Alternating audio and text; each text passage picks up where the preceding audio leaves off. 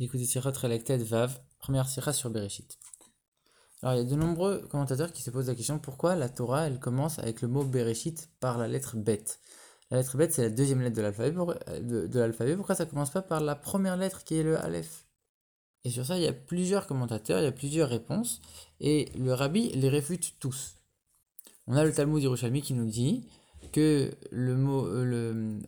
la lettre Aleph, c'est la première lettre du mot Harira, qui veut dire malédiction, alors que le Bet, c'est la première lettre de Bracha, qui veut dire bénédiction.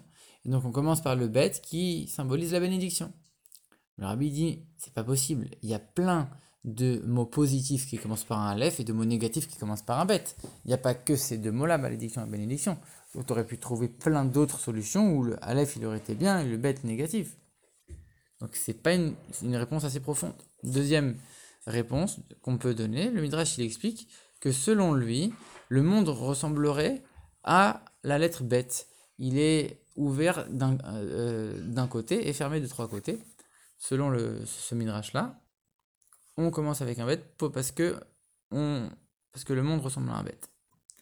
Le Rabbi dit même si tu veux dire que le monde il ressemble à un bête, depuis quand c'est la Torah qui doit s'adapter au monde? La Torah, c'est elle qui a créé le monde. Comme on dit que Dieu il a regardé dans la Torah pour créer le monde. Pourquoi ce serait à la Torah de s'adapter au monde? Parce que le monde il est comme ça, alors je vais commencer la Torah comme ça. Si ça doit commencer par un Aleph, alors que ça commence par un Aleph et puis c'est tout. Troisième réponse qu'on peut donner selon la Kabbalah, c'est que en vérité, nous on a seulement une seconde classe de Torah, si on peut dire, c'est un second degré de la Torah, c'est la Torah telle qu'elle s'habille dans notre monde.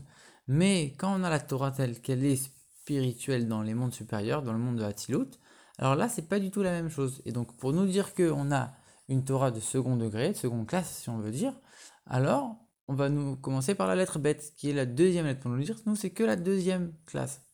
Alors il dit pas du tout, c'est pas du tout vrai. Même quand on fait les bénédictions sur la Torah, on dit qu'il nous a donné à nous sa Torah à lui telle qu'elle est chez lui en haut spirituellement, il nous l'a donnée telle qu'elle en bas pour nous. Ça veut dire qu'il n'y a aucune différence. Que ce soit dans les mondes de Hatzilut, même dans les mondes qui sont au-dessus de Hatzilut, il n'y a pas de différence. La Torah qui est là-bas ou la Torah qui est ici, elle commence par un bête. C'est pas du tout la raison, c'est pas du tout le sens profond, puisqu'en vérité, on a la même Torah que Dieu lui-même tel qu'elle est dans tous les mondes les plus spirituels et les plus élevés. Et donc du coup on garde la question pourquoi la Torah commence par un bête. Rabbi il évoque aussi une autre histoire intéressante qui est relatée par la Gemara, qui nous dit que quand Talmaï Alamelech, le roi Talmaï, il a demandé à 70 sages de traduire la Torah pour qu'ils puissent avoir la véritable traduction pour voir s'il y avait des différences, etc., selon les interprétations, on raconte qu'il y a eu un miracle et que chacun des 70 sages a donné exactement la même traduction. Et une des choses qu'on m'a fait remarquer, c'est que tous ces sages, ils ont choisi de commencer la Torah par un Aleph. Pourquoi? Parce que quand on voit la Torah qui commence en disant Bereshit bara Elohim, au commencement, Dieu créa, alors on a l'impression que Bereshit, c'est une force, c'est un Dieu, bara Elohim, et c'est Bereshit, lui, qui a créé Dieu, comme s'il y avait une force plus haute que Dieu. Donc pour éviter ça, ils ont changé l'ordre. Ils ont dit Elohim bara Bereshit. C'est Dieu qui a créé au commencement le ciel et la terre. Ils ont changé l'ordre, mais donc du coup la Torah commençait par un Aleph selon leur version. Donc ça voudrait dire qu'il y a une possibilité que la Torah commence par un Aleph. Et si en plus on a eu besoin d'un miracle, on a mis à chacun dans la tête cette traduction où on commençait par un Aleph, ça veut dire que ça existe quelque part dans le ciel. C'est une Torah qui commence par un Aleph. Alors pourquoi elle commence par un bête? Pourquoi on a eu recours à ce miracle de faire commencer la Torah par un Aleph alors qu'on aurait pu lui expliquer toutes les explications? Pourquoi la Torah commence par un bête et pas par un Aleph? Alors en vérité, le rabbi donne la réponse suivante.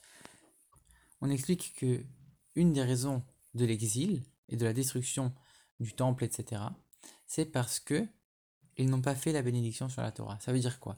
Ils ont étudié énormément de Torah, mais ils n'ont pas fait la bénédiction sur la Torah. Ça veut dire étudier la Torah intellectuellement, comprendre la Torah comme une science quelconque, ça ils l'ont fait. Mais par contre, le côté spirituel, le côté divin de la Torah, ils l'ont complètement occulté. Ils ne sont pas préoccupés de s'attacher à Dieu dans leur étude de la Torah. C'était juste une étude intellectuelle. Et là, le rabbi il nous explique qu'il y a deux choses. Il y a l'étude intellectuelle et il y a la connexion avec Dieu qu'on crée quand on étudie la Torah. Et d'abord, il faut penser à s'attacher à Dieu et se donner complètement à Dieu. Et après seulement, on peut passer au côté intellectuel. Et c'est pour ça que la Torah, elle commence par un bête. Pour nous dire, l'étude, là, tu es en train de lire, tu es en train de commencer à lire, à comprendre. Ça, c'est l'étude. Bête, c'est uniquement la deuxième étape. La première étape, c'est une préparation avant, où il faut que tu te concentres et que tu intègres dans ton esprit que la Torah, elle est là pour t'attacher à Dieu. Pas pour autre chose. La compréhension intellectuelle, c'est autre chose, ça vient après. Mais d'abord, il y a l'attachement à Dieu. Le côté divin et le côté spirituel de la Torah. Et c'est pour ça que la Torah, elle est pareille dans tous les mondes, même dans les mondes les plus spirituels. En vérité, ce concept de s'attacher à Dieu, il est vrai partout. Donc c'est pas que dans notre monde que ça commence par un bête, c'est tout le temps. Mais on sait que toutes les explications sur un même verset, ils ont toujours une relation, comme on a déjà expliqué. En vérité, les trois premières explications qu'on a vues, ça représente trois types d'applications de la Torah. Il y a la Torah telle qu'elle est en elle-même. Ça, c'est ce que la Kabbalah elle explique. C'est la Torah dans les mondes spirituels, etc. C'est la Torah pour elle-même. Ensuite, il y a l'influence de la Torah sur l'homme. Est-ce qu'elle va apporter une bénédiction ou une malédiction à l'homme? Et ensuite, c'est l'application, l'influence de la Torah dans le monde. Que, comme on a dit, le bête, c'est la forme du monde, etc. Et donc, quand on est en train de dire que le côté intellectuel, ça vient en deuxième, ça ne veut pas dire que il faut se suffire uniquement de la première étape où on va s'attacher à Dieu, etc. Et après, on dit, c'est bon, je me suis rendu quitte de l'étude de la Torah. Pas du tout. C'est uniquement la première étape. Il faut qu'elle soit en première et jamais en deuxième, ça c'est évident. Mais par contre, on ne peut pas se suffire de ça. Il faut aussi qu'il y ait la deuxième étape, qui est la compréhension intellectuelle. On a besoin aussi de la deuxième. Et ce principe-là, il va s'appliquer par rapport à la Torah elle-même, par rapport à l'homme et par rapport au monde. Donc quand on étudie la Torah uniquement d'une manière intellectuelle, il y a nous d'un côté, la Torah de l'autre. Dieu d'un côté, la Torah de l'autre. La Torah n'est plus unie à Dieu. C'est comme quelque chose qui est complètement séparé. Et donc ça représente, oui, comme on l'a dit tout à l'heure, une Torah de deuxième classe. C'est uniquement un aspect de la Torah. Mais par contre, quand on regarde même dans les mondes spirituels les plus hauts, alors là, la Torah elle est profondément unie à Dieu. Et donc il ne peut jamais y avoir cette séparation qui est faite quand la Torah elle est étudiée de la mauvaise façon. Ensuite, on sait que les sages ils enseignent que la Torah, quand elle est apprise par quelqu'un de méritant, alors elle est un élixir de vie. Et quand elle est apprise par quelqu'un qui est un fauteur, qui fait des mauvaises choses, alors au contraire, elle devient un poison pour lui. On peut lire cette phrase différemment. Zacha, il est méritant, il a mérité. On peut le lire aussi Zaka. Ça veut dire raffiné, pur. Quand l'étude d'une personne elle est raffinée, elle est pure, ça veut dire que elle cherche uniquement à s'attacher à Dieu. Alors à ce moment-là, ça devient un élixir de vie. C'est la bénédiction comme on l'a vu tout à l'heure. Alors que quand quelqu'un il étudie la Torah de la seconde façon, alors à ce moment-là, ça devient un poison. Ça devient une malédiction comme on l'a vu tout à l'heure. Et enfin, pour que le monde ressente qu'il y a uniquement un seul créateur et un seul patron dans ce monde-là, il faut étudier la Torah exactement de cette manière, justement. En mettant, justement, celui qui a donné la Torah, en mettant Dieu en premier, avant l'étude intellectuelle. Et c'est comme ça qu'on aura une plus grande influence sur le monde. Et c'est comme ça, comme le dit le Midrash, qu'on peut fermer le quatrième côté du bête, c'est-à-dire réparer ce qui manque dans le monde, faire que le monde soit plus complet, par cette étude parfaite. Maintenant, on va comprendre pourquoi les 70 sages, ils ont traduit la Torah en commençant par un Aleph. Parce qu'en vérité, toute cette dimension de s'attacher à Dieu quand on étudie la Torah, c'est valable uniquement pour un juif. Et donc, comme eux, ils ont traduit pour Talmaï, le roi, qui était un non-juif, alors cette dimension ne s'applique pas à lui, n'existe pas chez lui. Et donc, il commence la Torah avec un Aleph.